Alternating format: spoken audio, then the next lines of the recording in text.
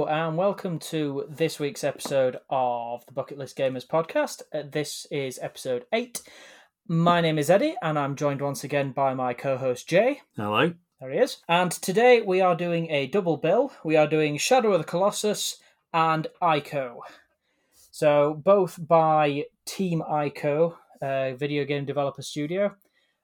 We will start with ICO because it is the lowest on the list, or highest depending on how you look at it.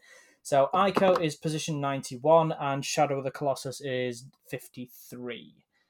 So yeah, if we're going to start with ICO, I've got quite a soft spot for the pair of them as games, to be honest with you. I know Jay has been dreading this particular podcast because you're not a fan. I think, ICO I'd not heard of. So it's not that I wasn't a fan of that one. It just passed me by when it came out. Probably not looking at either of the covers, because I know it's got a different cover, or it had a different cover in America to over here. Neither of those covers would have drawn me in.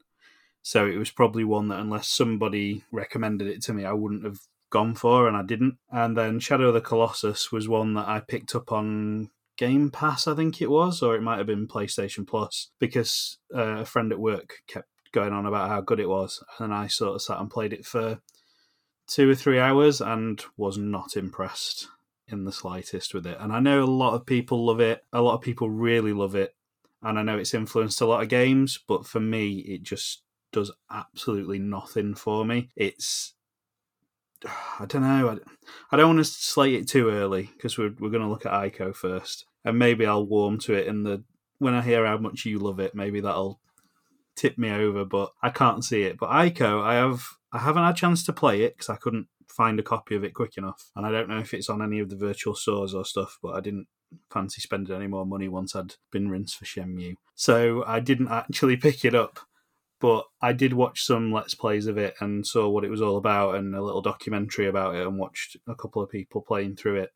And I think I would have enjoyed it a lot more than Shadow of the Colossus. It seems like it's got a lot more going on for it.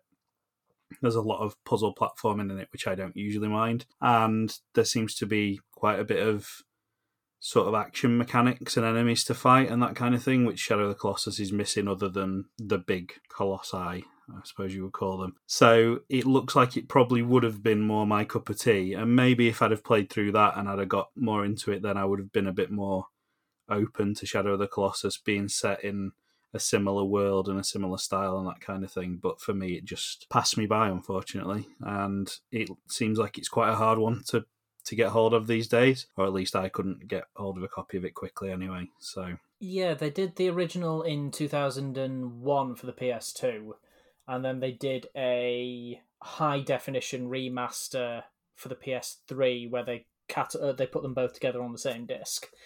But other than that, they've not done anything with it, and ICO is probably the more accessible of the two.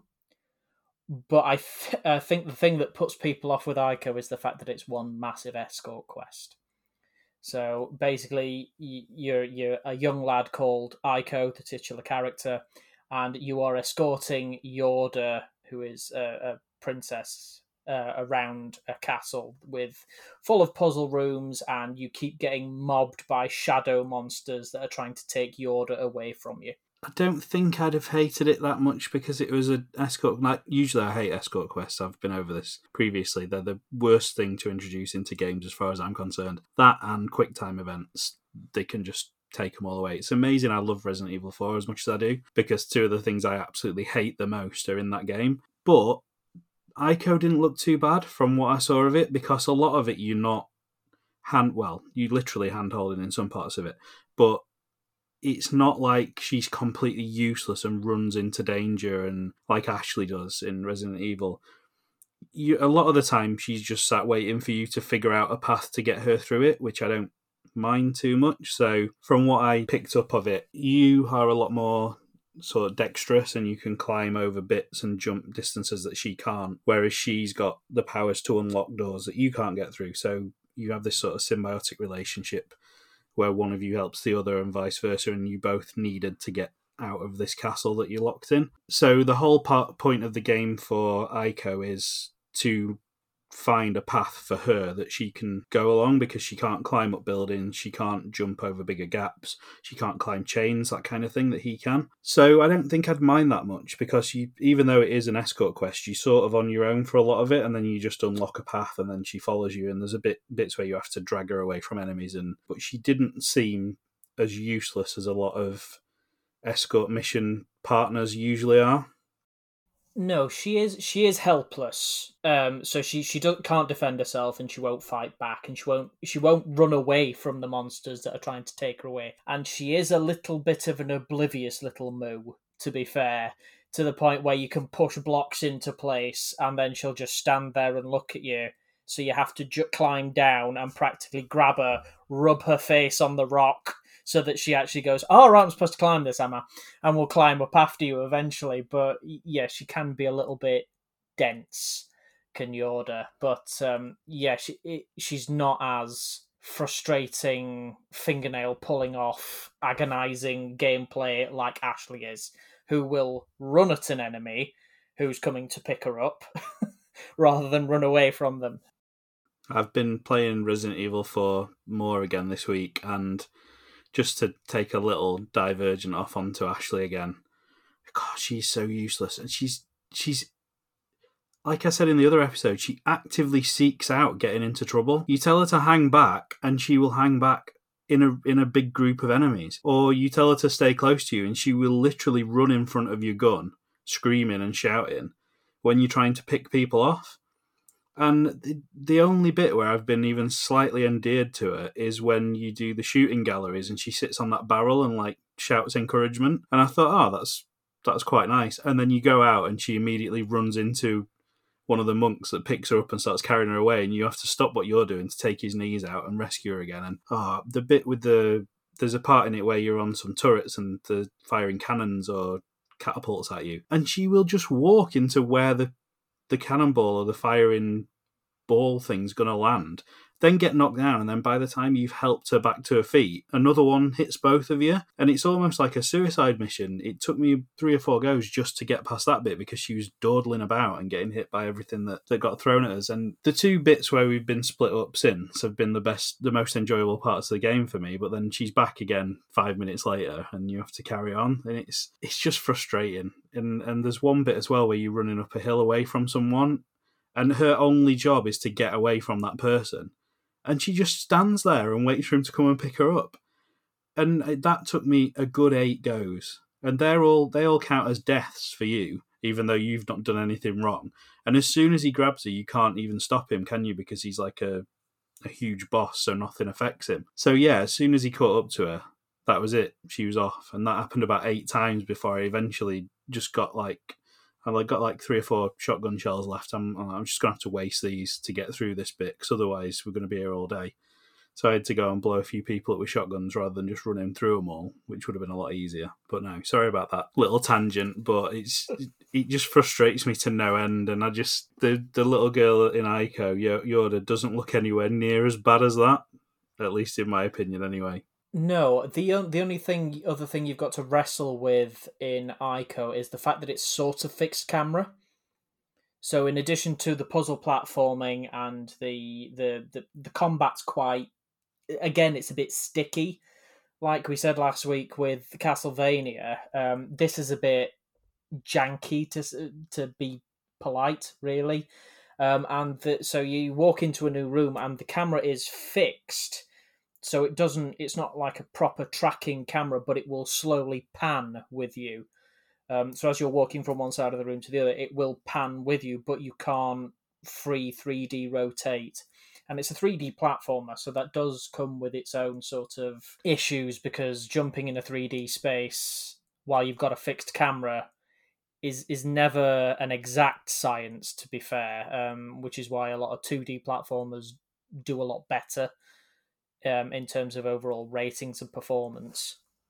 I did notice that jumping off chains, for example, when you had a tight target to jump through, seemed quite tricky to the people that were playing it, because, like you say, you've not got that direct behind camera angle to line it up properly, so you're sort of taking a bit of a leap of faith and hoping that you land on that little section that you need to. So yeah, I can get that. I think that's an issue with a lot of these sort of isometric 3D games where you're looking at it from a slight angle just to the side. It's always difficult to judge jumping on those because you never actually, unless they've implemented really good shadow mechanics so you can see where you're going to land, it's always really difficult to do jumps like that. And I didn't notice whether ICO got the shadows thing or not.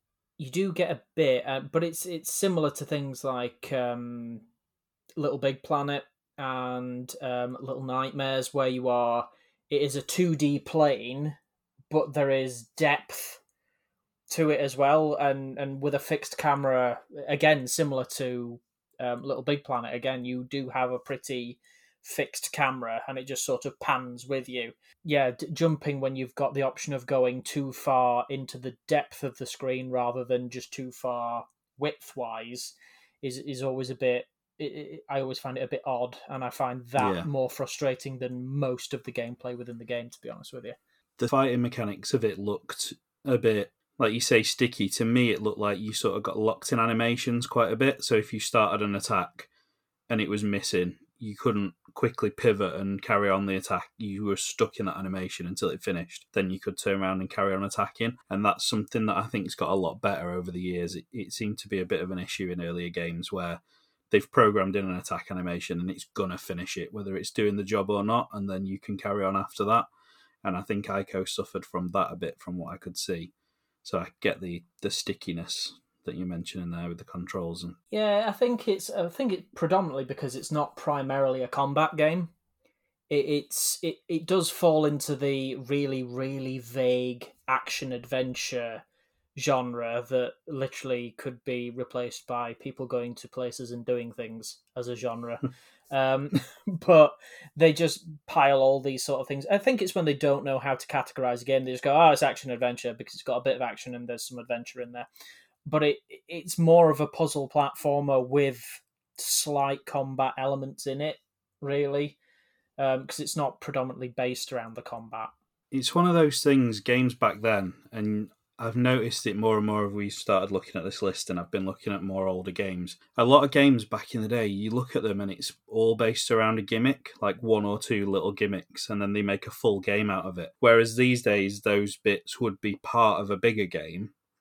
Back then, that was your 45 quid on that gimmick, and then the whole game was fleshed out around it. And there's quite a lot of them, especially if you go a bit further back to like SNES and Mega Drive. There's loads of games for that where you think this would be a mini game in a game these days. But back then, that was your full game that you'd paid for. And like we said last week, you didn't get many. So you played it to death whether you loved it or not. And these days, I think things have moved on that much. It's almost a bit of a shame the way that things have gone because you don't get those cool little games anymore. You get a half-baked version of it in a much bigger game. Whereas if they flesh that out into a full game, it could be quite fun for 20, 25 quid. These days, you're not getting that. So this is one of those, I think, where it's sliding boxes and climbing and navigating terrain.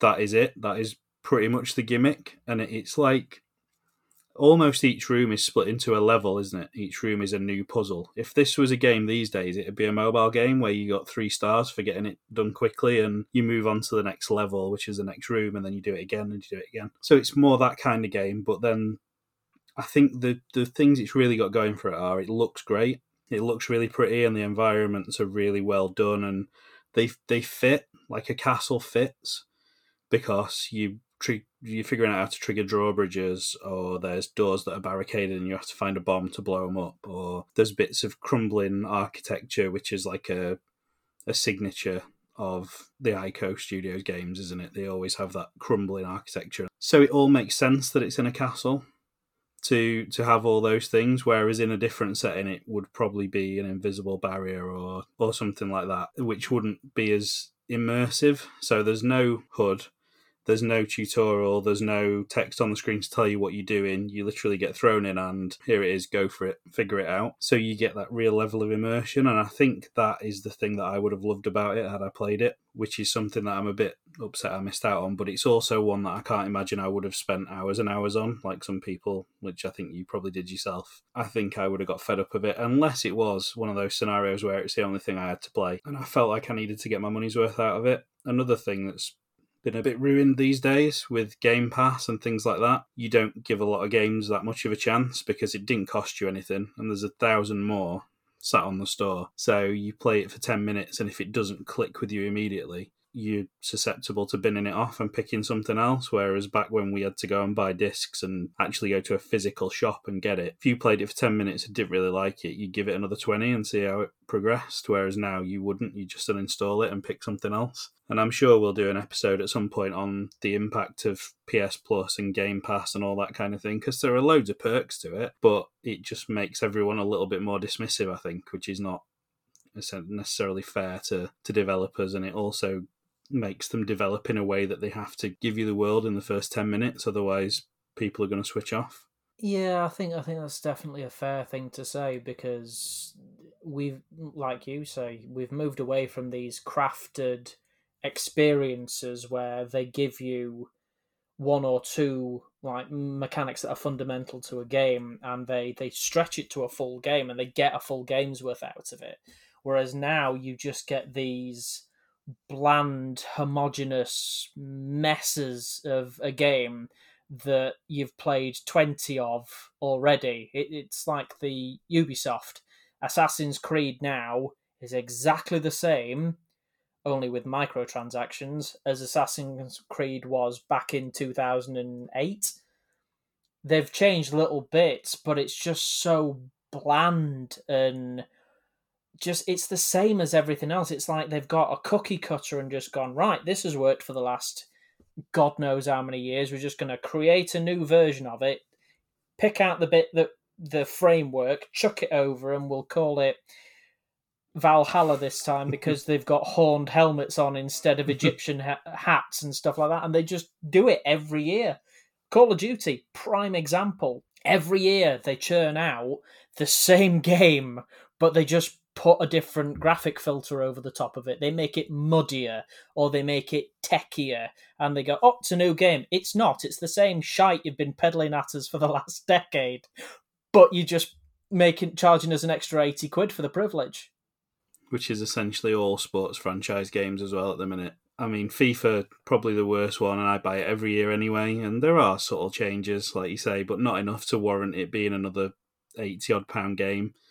WWE ones, up to a point recently, were similar. The last couple of years, they've moved away from that and actually tried to do something new and give people a bit more for their money, which is a nice thing. But I think another thing it comes down to as well is not to harp on about how good it was back in the past, but when we were growing up with games and you had your GameCube, your PlayStation, your Xbox, most franchises got 3 completely different games.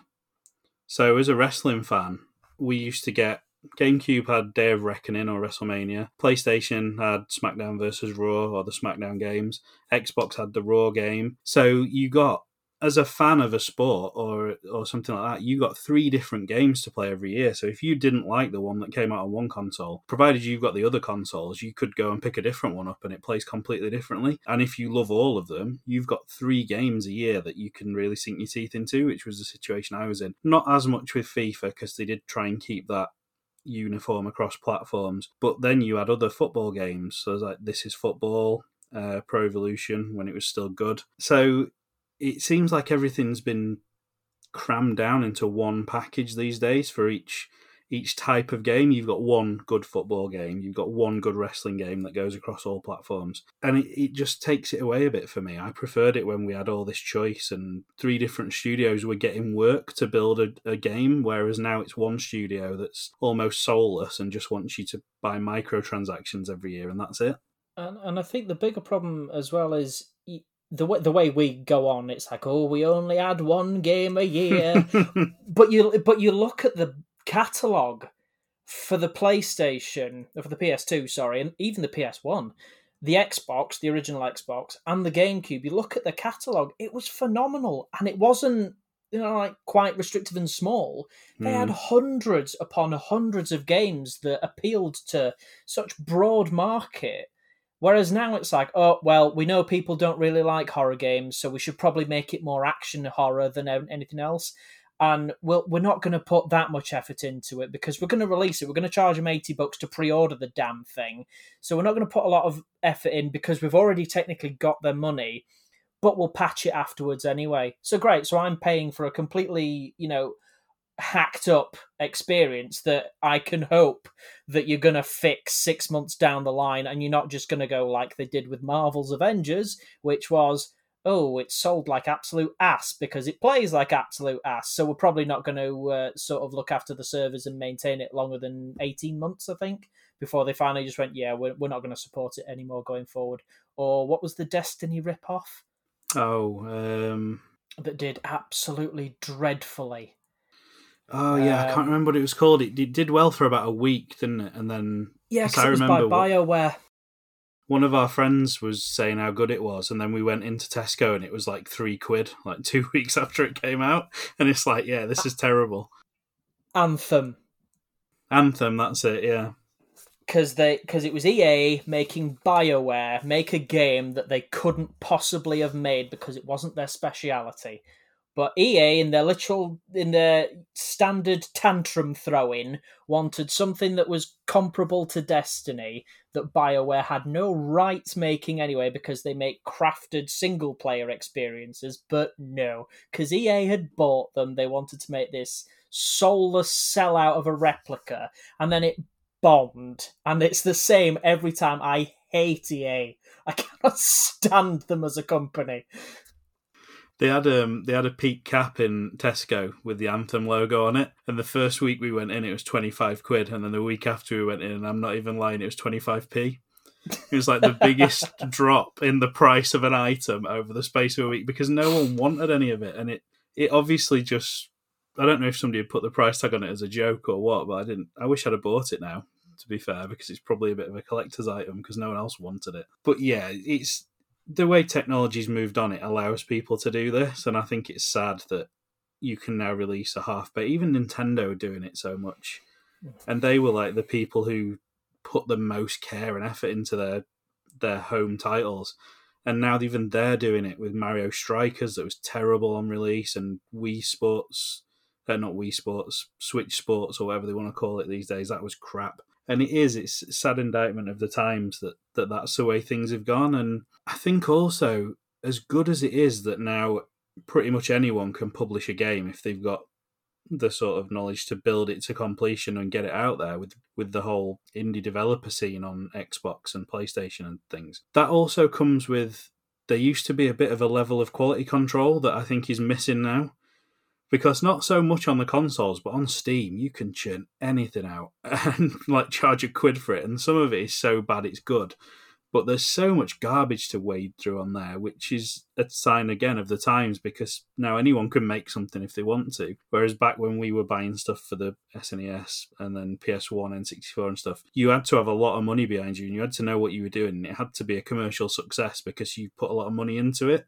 Whereas now some kid in his bedroom can spend £20 on some Unity assets, churn out a game that's £1, and if 20 people buy it, he's broke even, and if anybody else buys it, he's laughing, when actually it's like rubbish. But I think it is good that people can do that, and the choice is there. I just think you've lost that level of quality control that you used to have from the price point entry. Yeah, and I think it's testament that while we are giving this, and there is this level of accessibility to indie developers, so you do get sort of sleeper hits that sort of get through the cracks and you think, oh, actually, yeah, this is quite good. But then even when AAA companies are churning out stuff that hasn't been tested properly, to the point, well, Cyberpunk 2077, I mean, good God, did that really, really shaft CD Projekt Red. I've got a bit of sympathy for them, though, because they didn't want to put it out, I'm pretty sure. They kept delaying it, didn't they? And people were getting so annoyed with them that they were delaying it, they sort of had to release it.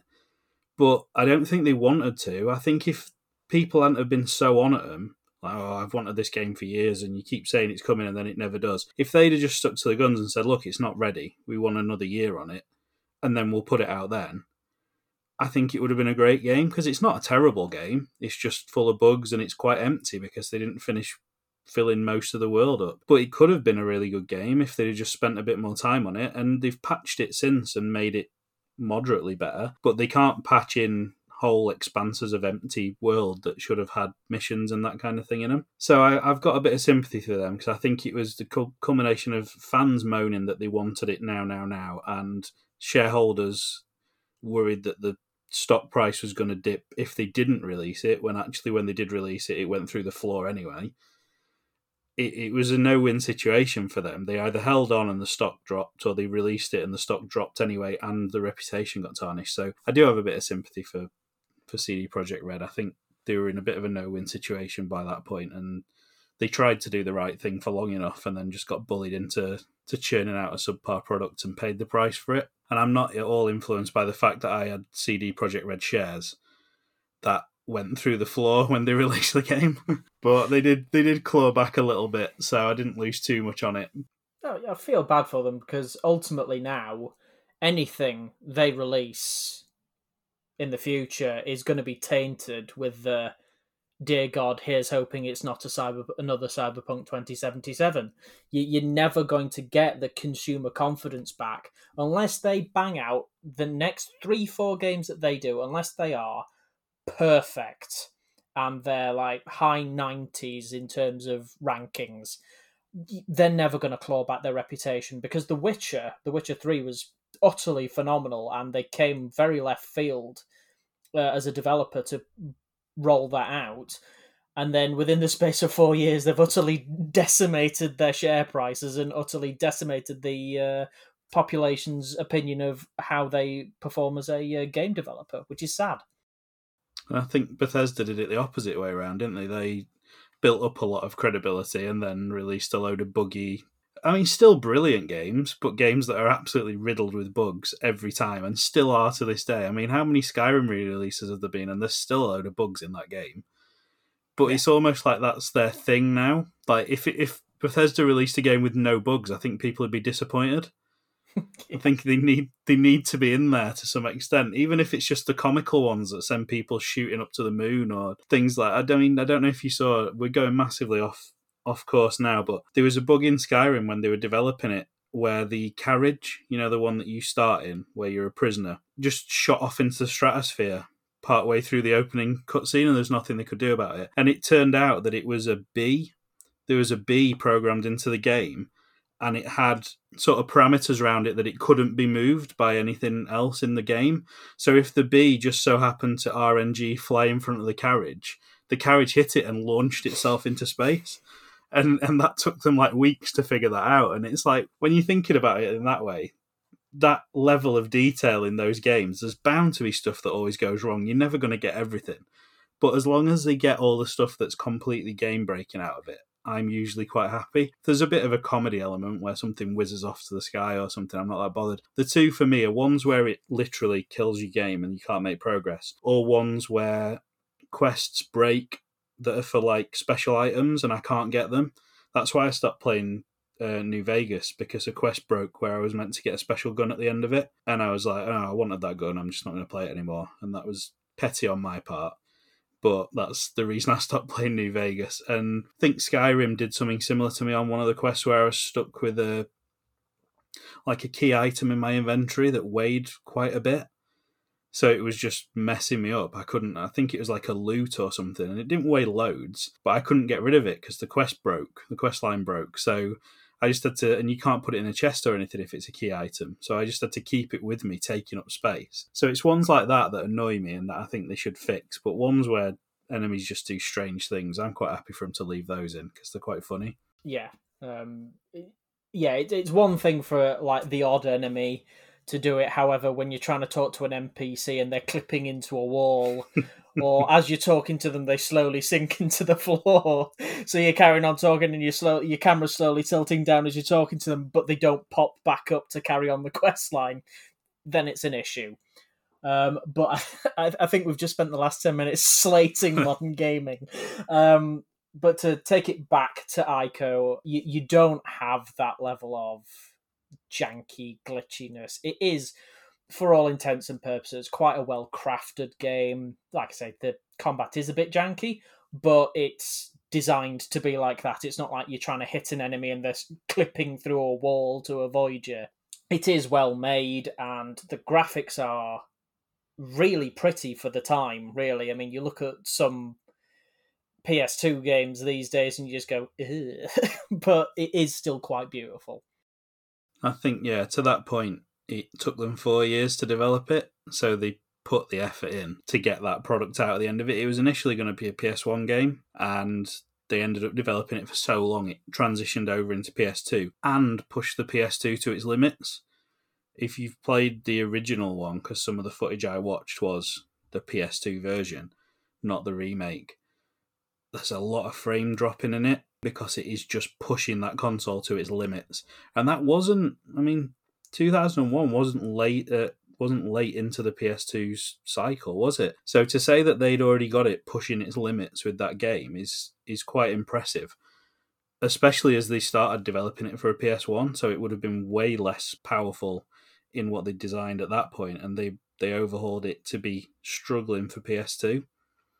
And it wasn't until the PS3 remake that it actually got that level 30 frames per second and all looked as nice as it does. So yeah, again, testament to them for coming up with something that's that high quality even back then. I think we'll end up revisiting it, a project of Team ICO that transitions between generations, because their third game is very similar, but we'll finish up on ICO, move on to Shadow of the Colossus, and then we'll discuss the third one at the end.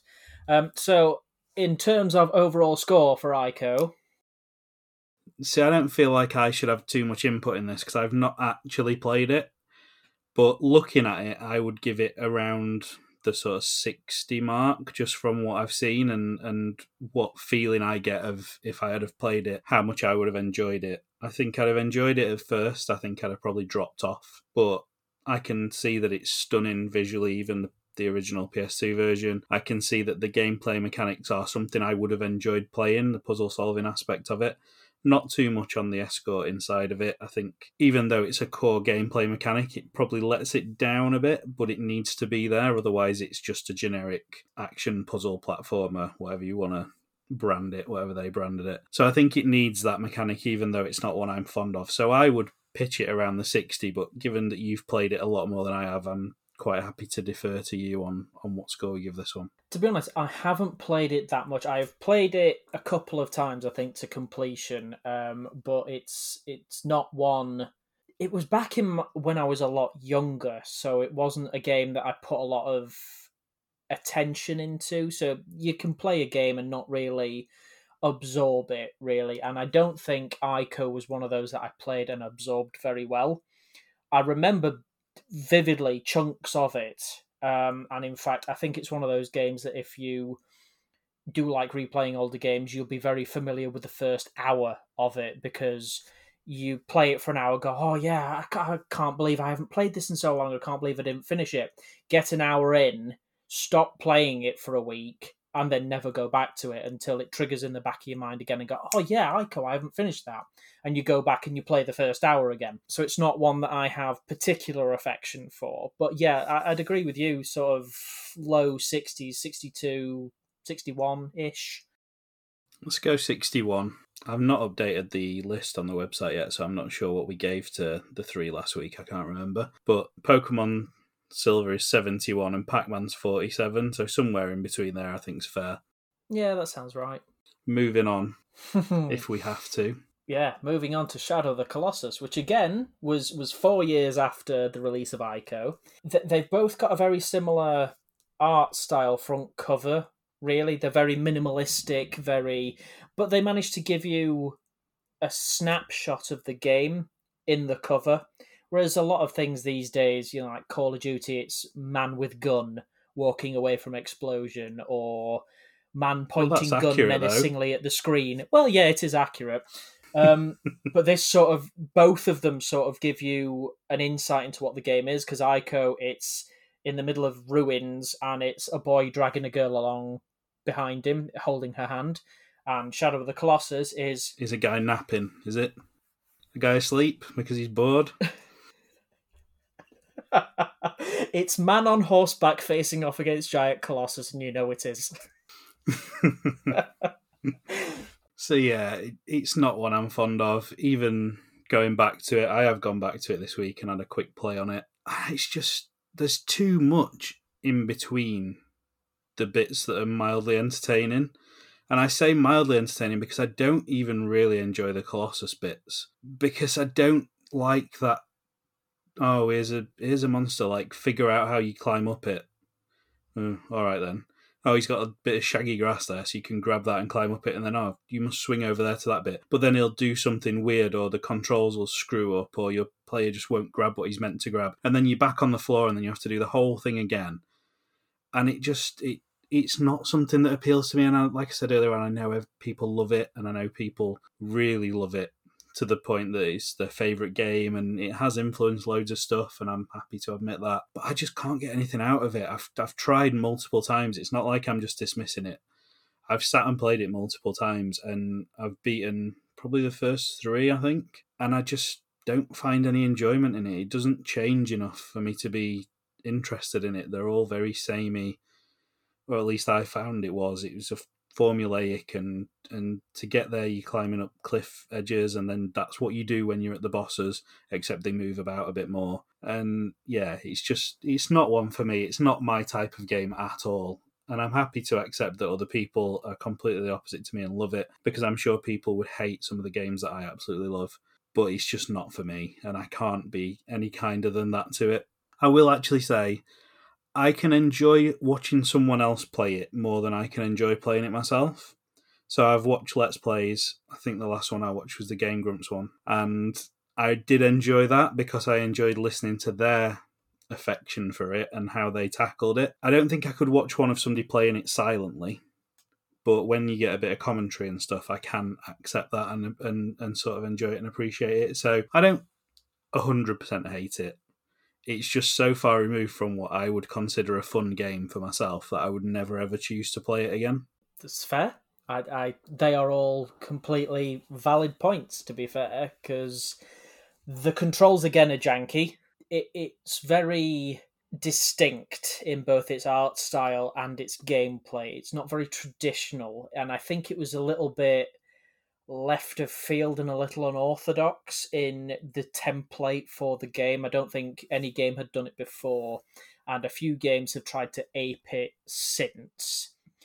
The vast swathes of bugger all between each Colossus fight or boss fight, as they probably are technically, because there's essentially nothing but massive expanse of world for you to explore. There are other little bits you can do, so you can find lizards scuttling round the overworld, which you can shoot with a bow, and it increases your grip strength. So that's quite a fundamental part of the game. You need grip strength to be able to climb up them, and I think that's probably up there with weapon degradation in terms of why the hell have you put this in my game? Because it's something they included in Breath of the Wild, and the two of them, so weapon degradation and fatigue mechanics, we'll call it, probably don't gel very well, so it's a good job they didn't include weapon degradation in this. But yeah, I think they use the vastness of the world and the silence between action set pieces quite well, because it does lull you into that familiarity of, oh, just trudging along here with my horse, gonna go and try and find this next Colossus, and then it goes from 0 to 100, because the Colossi are, true to their name, some of them are huge, and the puzzle side of it is working out how to get onto them and stay on them without the bloody things thrashing you off, because they are living beings at the end of the day. And they do, I mean, you know more than the size of a gnat to them, but you do ram a bloody great sword into their soft fleshy parts, so they are understandably narcs, and they do try and throw you off, which is where your grip strength comes in. That is something I will say about it. the first bit when you come through that, because the first Colossus is, unless I'm mistaken, the big sort of tall, lanky one with the like slams his fist down at you, I think, when you're in like quite an open green area, and you come through a channel through some rocks, don't you, up a little bit of a hill, and it opens up into it. And I will say, when I first played that bit, I thought this looks absolutely stunning. And I think I was probably on the remaster. Or was it the remake? They did a remake as well, didn't they? A remake and a remaster. They did a full remake, yeah. So it could have been the remake I was playing. I can't remember which version was on PS Plus. But yeah, coming out of that channel in the rocks and seeing the big grassy area, and then when the Colossus first comes up, I will admit I did think, oh, this looks absolutely fantastic.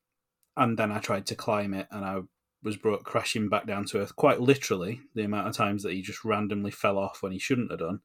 And it just, the controls should be better for a game that relies that heavily on controls. That would be my opinion.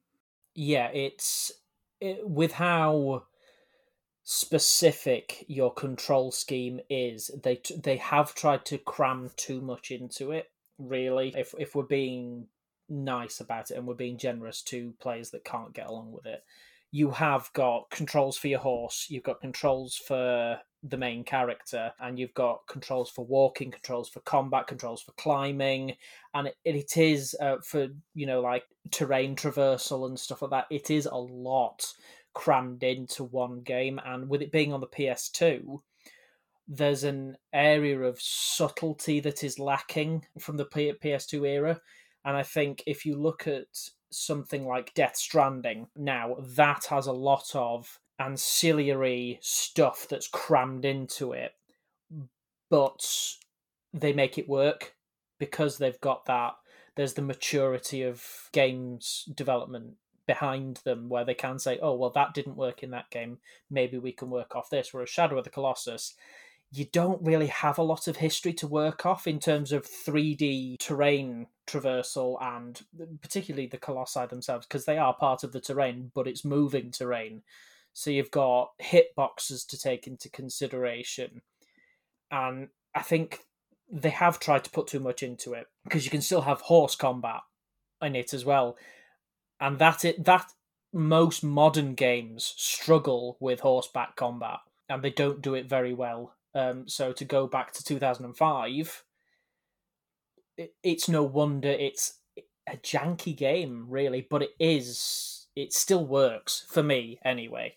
I think it gets a lot of brownie points for the visuals. The gameplay is almost secondary. It's like they've gone, we want to make this game that looks absolutely fantastic, and it's got these huge creatures in it that we're going to put loads of effort into designing, and to the very minutest of details. And then they've gone, well, this is just a slideshow. What are we going to do with it now? And then somebody's gone, oh, let people climb up them and stab them in the back of the head. And then that became the gameplay for it. And that feels to me how, it probably wasn't, but that feels to me how it was developed. The idea came first to make this beautiful land with these huge monsters in it. And then somebody went, well, how do we turn this into an actual game? And that's when they came up with the terrain traversal and the actual combat of the Colossi. And if they put a few other enemies in there as well, I think I'd have been more open to it. But like you say, from defeating one to finding the next, it's just a lot of nothing. And it is just looking at the landscapes, which are nice, but eventually that's not a game anymore. And you want some action to it. It's a bit like walking simulators. I've never really understood those. I want a bit more to it. I want a puzzle to solve, or I want, I don't know, something to discover, or a bit of action or fighting or something like that. Literally walking through and reading notes, but not actually being able to influence the world in any way other than finding things, for me isn't a game. It's an interactive movie. And that's almost how I feel about Shadow of the Colossus. It's a beautiful interactive movie where every sort of 20 minutes or so you actually have to do something, and then the rest of it you're just going from point A to point B, and it's just not my thing. But I am happy to bow down to your greater knowledge on this one in terms of scoring, because I think it's more fair that somebody scores it who gets the most out of it than somebody who's just not their kind of game whatsoever. No, that's fair. I mean, there is a story to it. So it's not just, here's a load of monsters, go kill their ass. So you are trying to, you play as Wanda, which, ironically named, to be honest, because that's all you tend to do, really, wander about. and you've been told by a disembodied voice, which, you should always trust the disembodied voice in your head, to go to this far off land where there are 16 colossi, and the voice in your head is telling you that if you kill them, you can bring your loved one back to life. And every time you kill one of the colossi, and there is a bit of a poignancy to it, because these are living creatures that are just bumbling about, minding their own business, and you go stick a sword sort of hilt deep into the head, and all this black smog comes out and slowly starts corrupting you. So your body slowly starts turning black, and you get veins round your eyes and up your arms. And by this point, after the first couple, you'd be thinking, is the voice in my head actually doing the right thing here? But you essentially get into a pact with the devil, so the voice in your head is an all-powerful demigod, sort of devil thing called Dormin, who will bring your loved one back to life if you do this favour for it, and it works out about as well as a deal with the devil always works out. He does bring your loved one back to life, however, at the cost of the main character's life. Spoiler alert. Oh, here we go. Spoilers again. But it does it in such a gradual way that you do feel like you're slowly making progress, and that the outcome may be different, that you can avoid dying at the end of it, essentially. And there are little mini story nuggets that do link ICO to Shadow of the Colossus, and I'm not going to get into them here because we are rapidly running out of time. But it's... Before we move on, though, I think seeing as we've gone into spoiler territory, do we need to discuss aggro? Oh, yeah. Don't, for the love of God, get attached to your horse. Because aggro the horse. He doesn't die. He doesn't die. I will say that.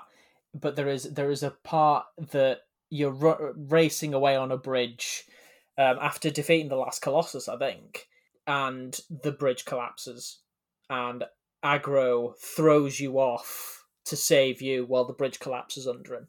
So there is that level of poignancy. You've just defeated these 16 colossi to save your loved one, and aggro has been there with you because he's your main form of transportation between the colossi, and in some cases he is integral to taking down the colossi, because there's a flying one where you need to travel at speed alongside it in order to be able to leap from his back onto the wings, which you wouldn't be able to do at normal running pace because Wanda runs like he's got something wrong with him, or that he's on dental anaesthetic. He just sort of flails around and runs like Woody from Toy Story would be the nicest way I could put it. But yeah, so there is a point where you think, oh my God, the closest thing I've got to a friend in this desolate landscape has just given up his life to save me. But he does come back at the end. Not as a ghost or anything like that. He does come back, and he is injured, but he's okay. I'm going to have to put a big spoiler warning on this episode. Oh no.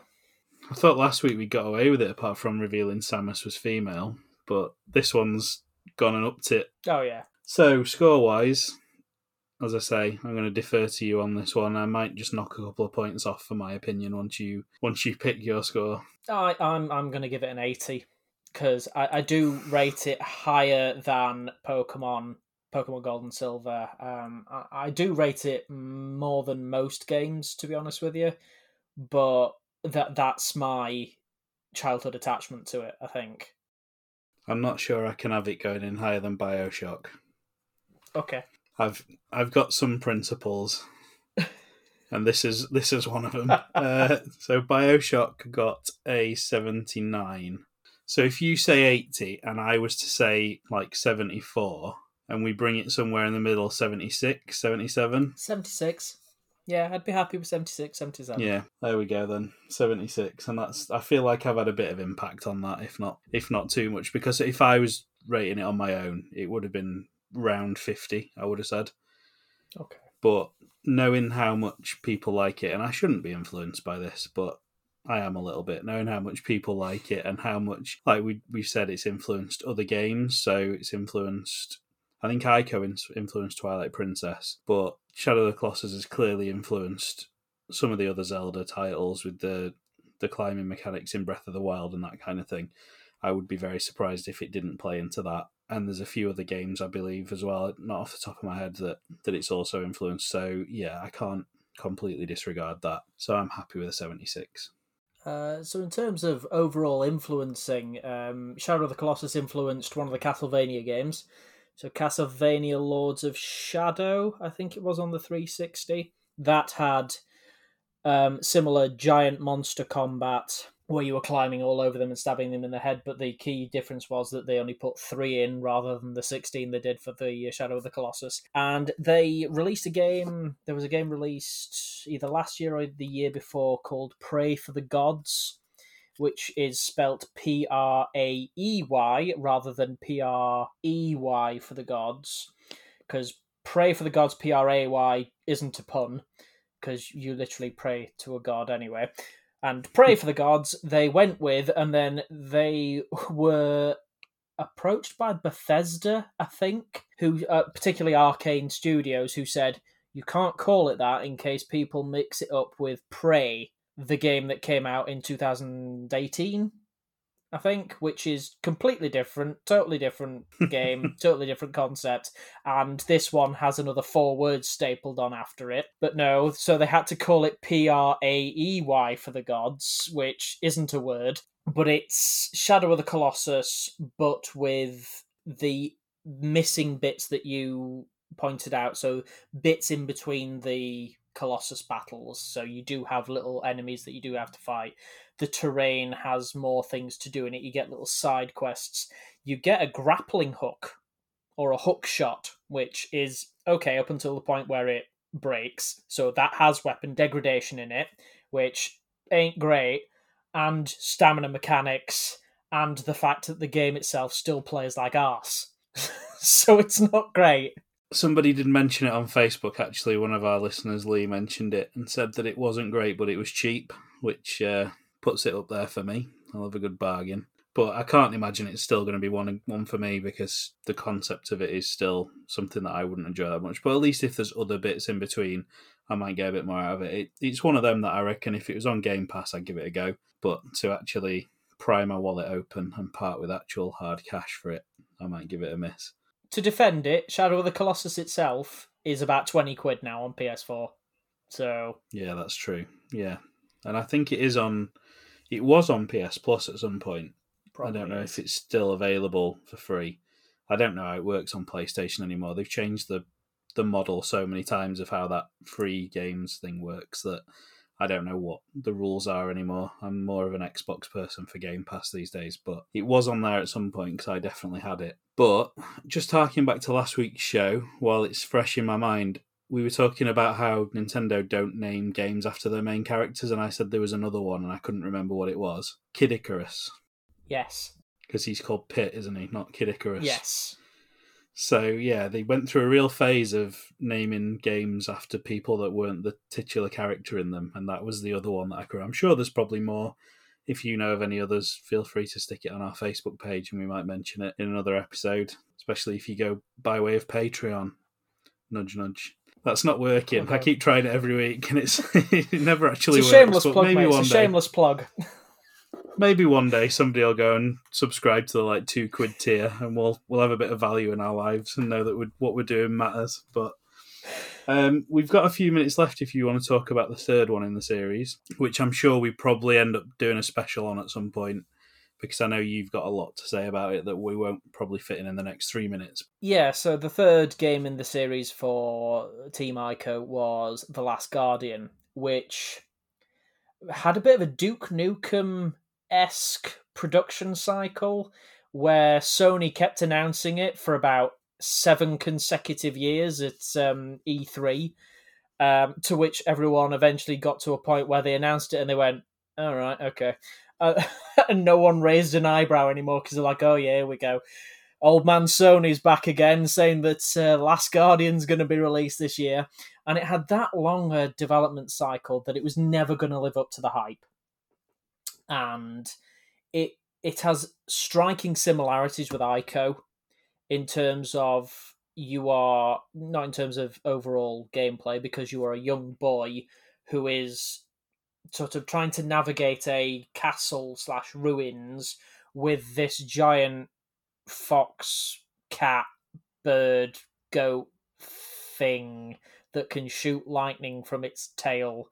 But it's like a baby version of it, so it's still the size of a house.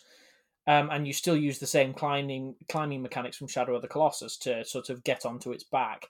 But there's the symbiosis between the characters, so you essentially have to train it as the boy to go certain places. So when you first start out, he will talk to it in typical Team ICO gibberish language, and it'll just look at you like a cat would, basically, when you're talking to a cat, and it just gives you that vacant stare of, no, I'm not getting a word of this.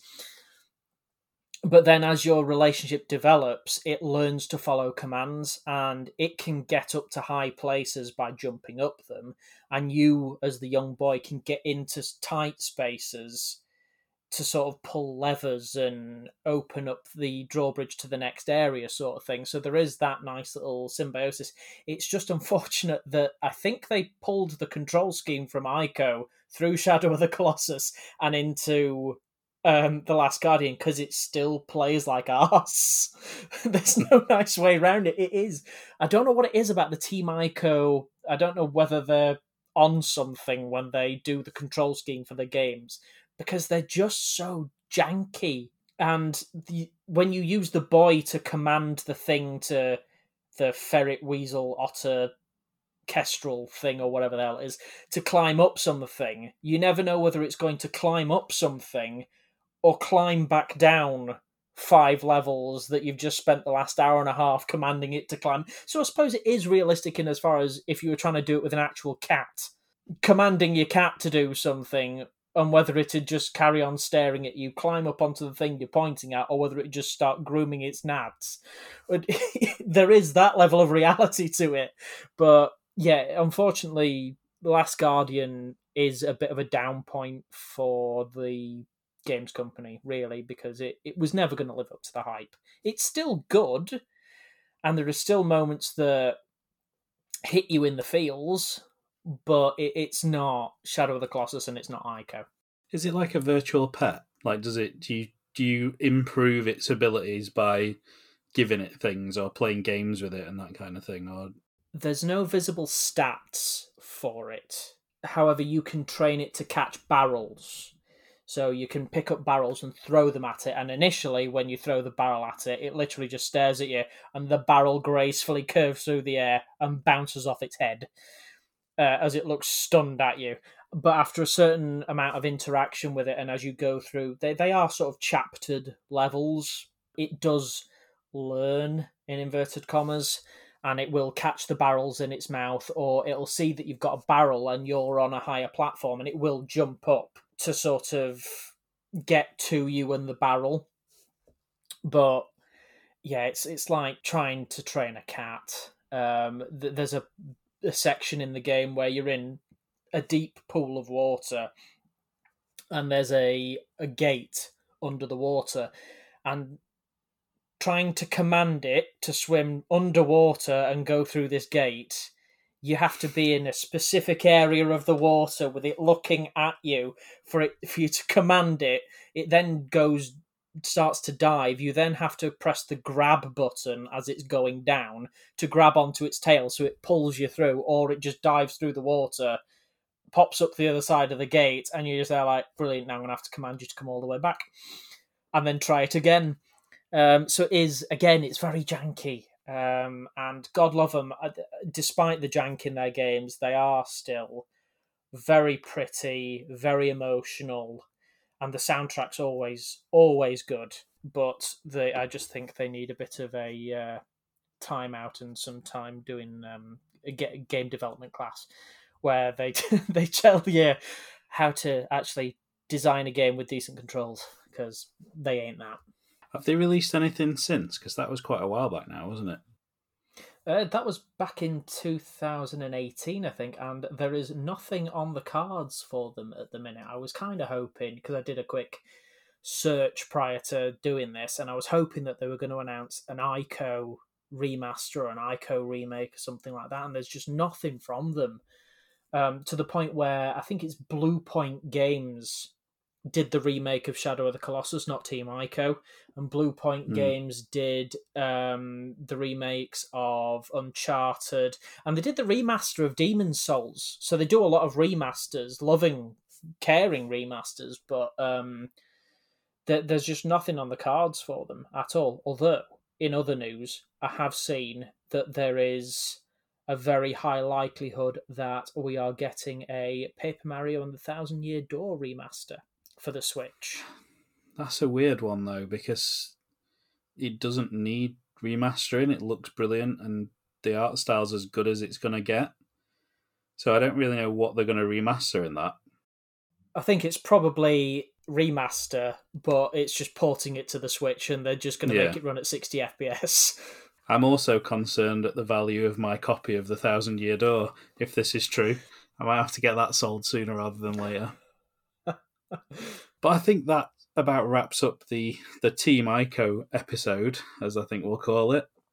We've not decided next week yet. I feel like we should do something we both dislike, because we've not really done that yet. But I'm looking through the list, and at the minute I can't find anything that jumps out, but I'm sure we'll figure something out. Well, there are 2 games on there that I know for a fact you'll dislike, and I used to love, but I don't think there's an awful lot I'll be able to say about them, so potentially that, but I think we need to leave this one on a cliffhanger because we haven't even decided yet. So keep an eye on Facebook. If there's anything you want to recommend us to play, Facebook or Instagram's the place to send it to us. We might start doing episodes that aren't all about the list, just to break things up a bit. I mean, I'd love to go start to finish and get through the whole 100 and then branch off into ones we want to do. But if we want to vary it up a bit, because these are all meant to be actually good games, if we want to talk about rubbish games, we might have to deviate slightly, but we'll decide on that at a later point. So I think with that covered, that's it for this week. So I'll say goodbye from me. And it's goodbye from me.